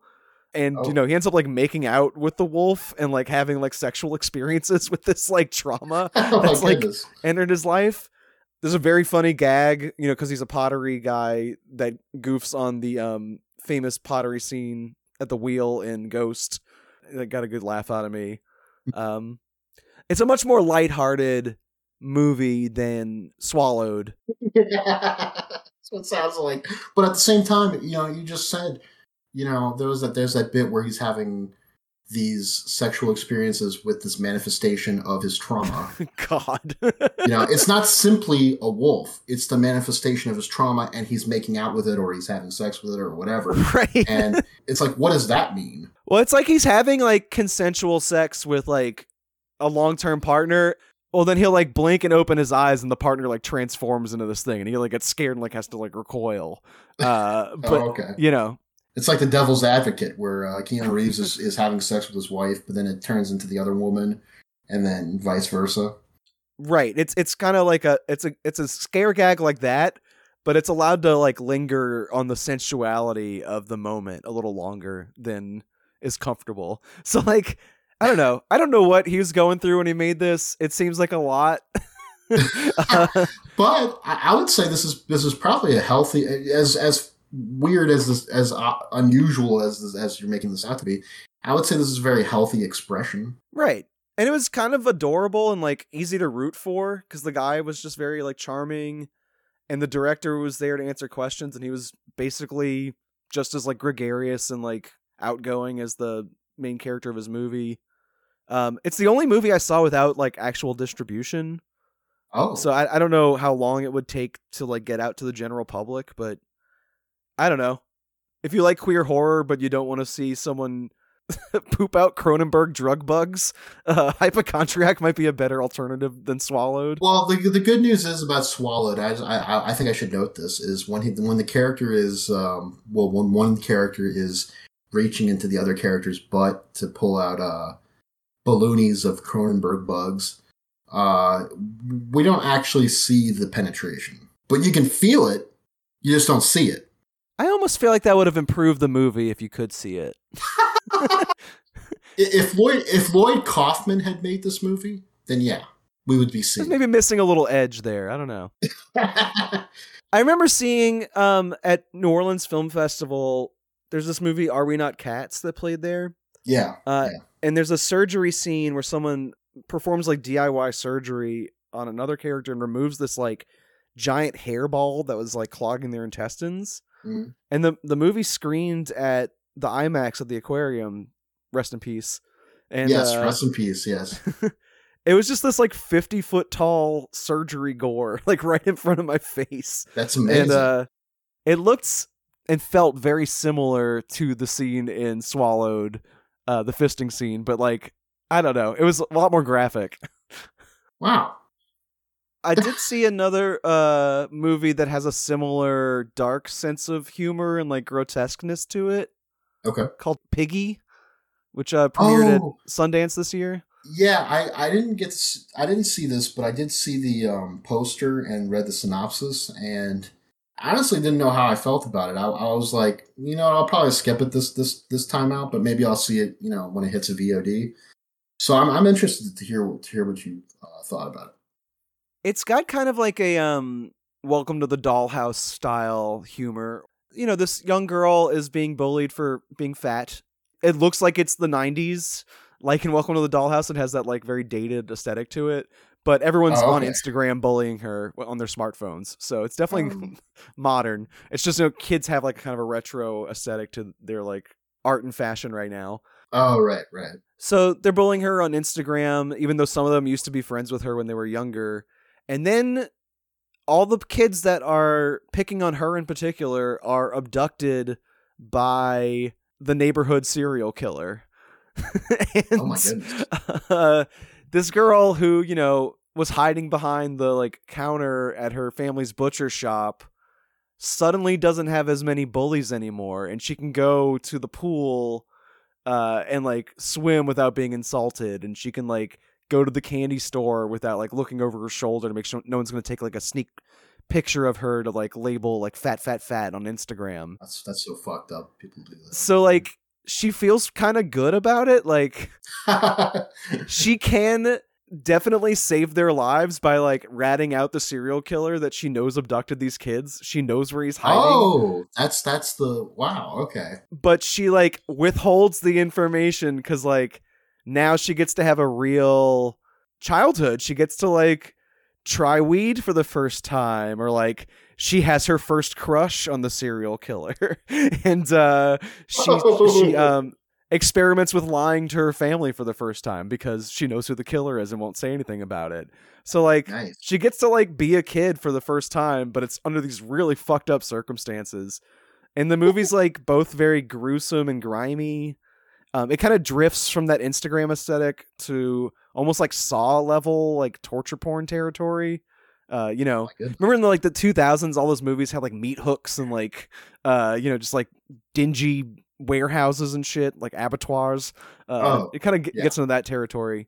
But in the meantime, it's like a very like oddly funny but like deeply fucked up coming of age story for this like very specific character. I really liked it. But it was definitely uncomfortable in the same way Swallowed was.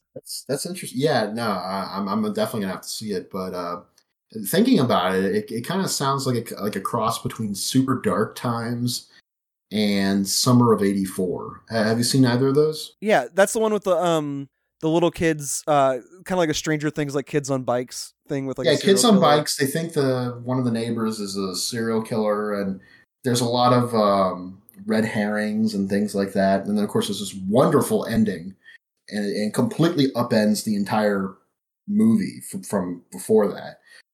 Super Dark Times is set more modern. It's about a couple friends. I saw that one too. You saw that one too? One of them accidentally kills the other, and with a sword. It sounds almost like a cross between those two, but with a little bit more of a Salon's edge to it.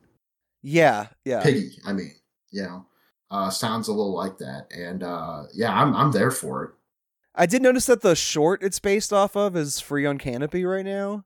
Okay. I don't know when the movie's coming out, but if you want like a small taste of it, there's like an 8-minute short version on Canopy. But I thought this was really good. I think more people with like, I don't know, a fucked up sense of humor will enjoy it once it comes out. It seems like the films we've been highlighting here from Overlook are mostly fucked up senses of humor movies, and I like that. Yeah. My other like huge highlight also shares that. Okay, we're going to keep the trend going. All right. This will be the last one I talk about because I did see a few others, but like the one that really stood out to me that we haven't discussed yet is Flux Gourmet by Peter Strickland. I tried getting because they were hooking me up with so many screeners this year, or not so many. They hooked me up with a couple, but I wanted that one. That was the big one that I wanted to get, and I think I contacted the team behind it. They just never got back in touch with me, but I'm really interested to hear about this one. How do you feel about Strickland in general? I like him. I didn't see. I feel bad about this. I didn't see all of In Fabric, but what I did see of it, I thought was very cool. Like just cool. I love that movie. It wasn't there like an NC-17 cut, or am I thinking of something else? I don't believe so. No, unrated. That's not NC-17. There was an unrated version, and there was just the regular version, and I wasn't sure what the difference was. I'm trying to imagine any actual sex in the film. I can picture people going down on shopping mall mannequins, but no actual like skin to skin contact or real genitals. Just right. Just mannequin skin on plastic, sure, but not skin on skin. Well, he's a bit of a fetishist, which is why I love him. I think he's one of the best directors working right now. Yeah. This one is very much like a rehab of Barbarian Sound Studio, his one about like the Foley artist who's working on like Giallo films and like smashing up melons to make it sound like skulls cracking. Nice. He kind of picks up on that and brings it up to speed with stuff like Duke of Burgundy and In Fabric, where it's more fetishistic now. There's an art collective of sonic caterers, which are basically noise musicians that make music out of food preparation. That's extremely specific. Yeah. Yeah. They like run blenders and like chop up vegetables, but they microphone it and distort it so that it sounds like weird noise music. That's wonderful. Like, no, seriously, like I love like little weird super niches like that. And it's cool too because it's like not only are they making music, but it kind of registers as witchcraft. Like there's just like a dark magic to what they're doing that kind of transcends it just being music. I think I described it when I was reviewing it like it's like a VH1 Behind the Music, but set in the witch house from the Suspiria remake. Oh my it's got goodness. A lot of like petty like rock star squabbles among these noise musicians. Like they're kind of acting out these like Spinal Tap style like jokes about just regular rock band bullshit. But their actual art is so weird and out there and witchy that like it just, there's like a dissonance between those two things that's very funny. Wait, is that these aren't just side characters? These are the characters? Yeah, they're like the main characters in the movie. Wow, I must have misread the synopsis or something because I had it in my head that this was like more about cooking or something, and I must have read it wrong because there's a lot of food, but they're not cooking it. They're like recording smashing it and cutting it and blending it and making weird music out of it. So, oh my goodness. Yeah, I misread it completely. It kind of plays like a sister film to Cronenberg's new movie in that like they're both these like imaginary worlds where like performance artists are the new rock stars and like audiences just flock in like very horny appreciation of this weird art that these people are making in this isolated mansion. And they show their appreciation in these like nightly orgies after each performance. Oh my God. It's very silly. There's a lot of like fart jokes and just like sex humor and stuff like that. But it's also, if you've ever seen a Strickland movie, it's got this kind of hushed, downplayed humor, even though the things that are happening are like so ridiculous. Yeah.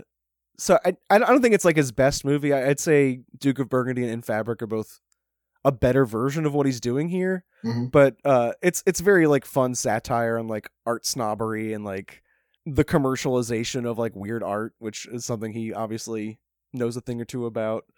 Like how annoying it is when people with money tell you what to do with your work, even though the suggestions they're making might be the smallest little thing that they're asking you to tweak, and you're like, fuck you, I'm gonna do whatever I want with this weird blender magic spell I'm doing. Have you seen Velvet Buzzsaw? Yeah, it's similar satire, yeah, for sure. It's like these like petty squabbles among like people who are supposedly very high thinkers, you know? Yeah, like supposedly they're like sophisticates, but they squabble and like bitch over like things that really do not matter like the entire time. But yeah, I'd put Flux Gourmet and Deadstream among the best things I saw at the festival.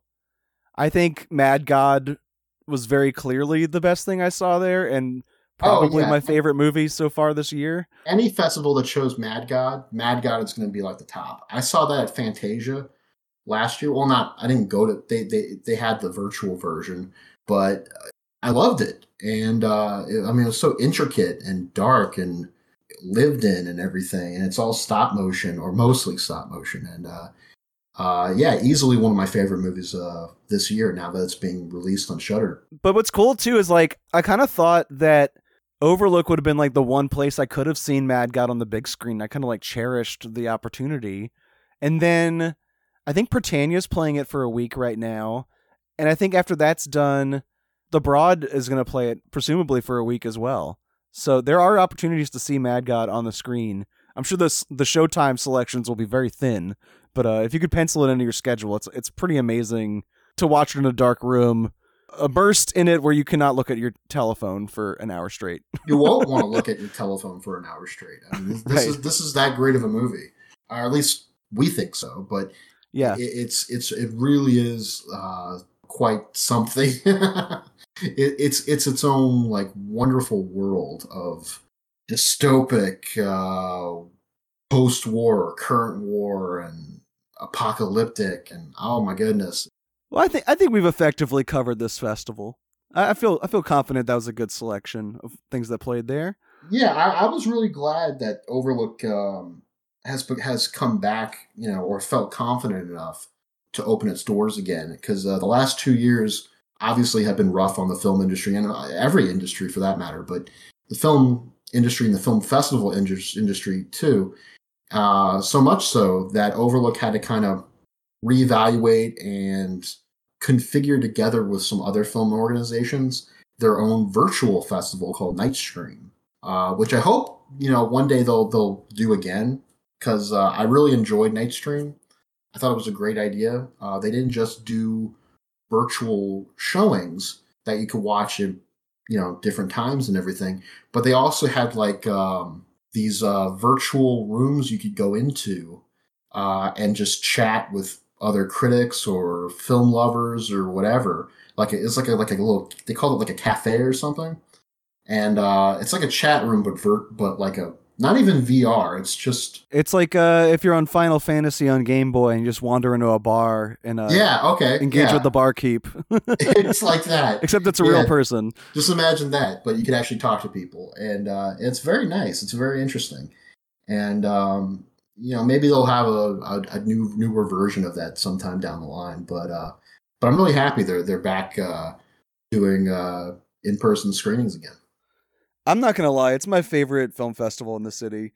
It feels like I'm getting away with something every time it comes back. I'm like, oh my God, this is happening again? What did I do to deserve this? Hey, look, well, I bet you anything, if John Waters were to come down here every year and do like a regular film festival of movies that he can program, that would be your new favorite festival. Oh, for sure. Yeah, that would be everyone's. But speaking of celebrities that I've been in the same room with and have had nothing to say to them, even though they're my favorite person.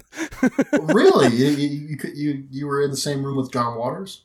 Yeah, I was at the bar across the street from some, lecture thing he was doing that I had tickets to, and he was at the bar wearing a beautiful little pink Angora sweater with little pom-poms on it, and he looked like he would have been open to chatting, but what would I have said? You're my favorite artist who is alive. No, you would have. It's not a very good conversational opener.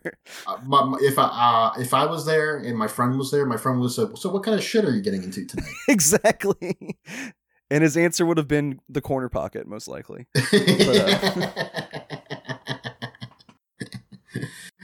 Someone, oh God. Speaking of John Waters, just real quick, another critic online on film, they call it film Twitter. It's the Twitter community of film critics. Jason Bailey, he a couple hours ago, he was like, "Hey guys, I'm about to watch Pink Flamingos for the first time. Wish me well." And everyone was like, "Oh my God, you're about to watch it for the first time? You don't know what you're getting yourself into, dude." Yeah, and he's like all bright-eyed and everything, like, "Hey, I'm about to watch Pink Flamingos." I'm just like sitting back laughing, like, what's this live tweet gonna produce? He's like, what do we tell him? Do we let him know, or do we let him find out? Speaking of like in-town film events, always go see that on the big screen when you can. Yeah, the audience makes it so much better. The last time was at NOMA. They had like a summer series of John Waters films, and just watching that with the museum crowd was beautiful. Life-changing. It's amazing how some films just remain taboo. Oh yeah. I've seen it in person I think 3 times now, and every single time there have been multiple walkouts, which I find fascinating because it's like half a century old. Right. It still gets under people's skin, or it still pisses people off, or it still grosses them out, and that's absolutely beautiful and a complete compliment to John Waters. I love it. I love that movie. Well, I, like you said, covered every movie I saw at the festival on Swampflix, and I did a little roundup piece, just sort of like ranked the different movies against each other just for fun. Okay. I assume you're doing some kind of coverage on Movie Going with Bill. Yeah, I'm gonna write something up for hopefully for this weekend, or maybe in conjunction with your with this episode. Once this episode officially is uploaded, I'll probably post it right then. But I'm definitely gonna finish writing it, my piece, this weekend. I'm gonna catch up. I had one more movie to watch, and I got sick. Yeah, it's called Jethica. That one actually stars the guy from Beast that I was talking about earlier. He's oh really? He's in it? Okay. Yeah. So that's the last one I have, and I'm gonna watch that, and I'll report back with my review. But it's gonna be a piece that's gonna include those reviews, and I guess an embed of this podcast. I was very curious about Jethica because I talked to that guy and he was very nice, and I liked his previous work, and then the screening of Deadstream I was supposed to go to was canceled for like technical issues, which is very funny considering what movie it was. Right. And then it got rescheduled to, a conflicting time with Jethica, so I couldn't make it to both. So I'm curious to read your review to see what I missed. Yeah, no, I'll let you know. Is there anywhere else we should direct people to go read your work? Well, right now it's definitely Movie Going with Bill on Substack, which is moviegoing.rocks. Because moviegoing rocks. I might be doing something with Bayou Brief very soon. I'm not sure exactly. I think there's something coming up that I can do with them. I've got some more posts coming to Movie Going with Bill regarding the New Orleans Film Society having a new executive director. And I believe there's a interesting film event about the Mardi Gras Parade Rex coming up on June 22nd. They're going to show a 2-minute clip from an 1898 Mardi Gras Parade of Rex that they believe is the earliest known footage shot in New Orleans. Amazing. Yeah, so they're going to show that. And I don't think it's going to be on film. I think it's just going to be the cleaned up digital file or something. But they have that, and I've been wanting to write this piece on David Lynch's recent restorations of his movies. They did Inland Empire, and then they're doing Lost Highway. Inland Empire showed at the Broad. Lost Highway is going to show at the Broad in July. And I want to do something that kind of like reviews. I'm not gonna lie, you broke up really bad just now, so I'm gonna play a little bit of the glitchy sound that was coming out of you, because that's what I have on the recording. But in the meantime, check out Bill at moviegoing.rocks. Thank you very much for joining me on this episode. I really like this cap off after you talking about glitch art for so long with Nosferatu, for you to get very glitchy, and I'm gonna take that as proof of my ghost theory earlier. Oh my god, did I just get trolled? Is that the word for it? You got ghost trolled for sure. I got ghost trolled? Okay, glitch trolled, maybe? Yes, exactly. Alright, well, thank you for joining us, everyone. Thanks for having me, Brandon. Beware of the ghost trolls.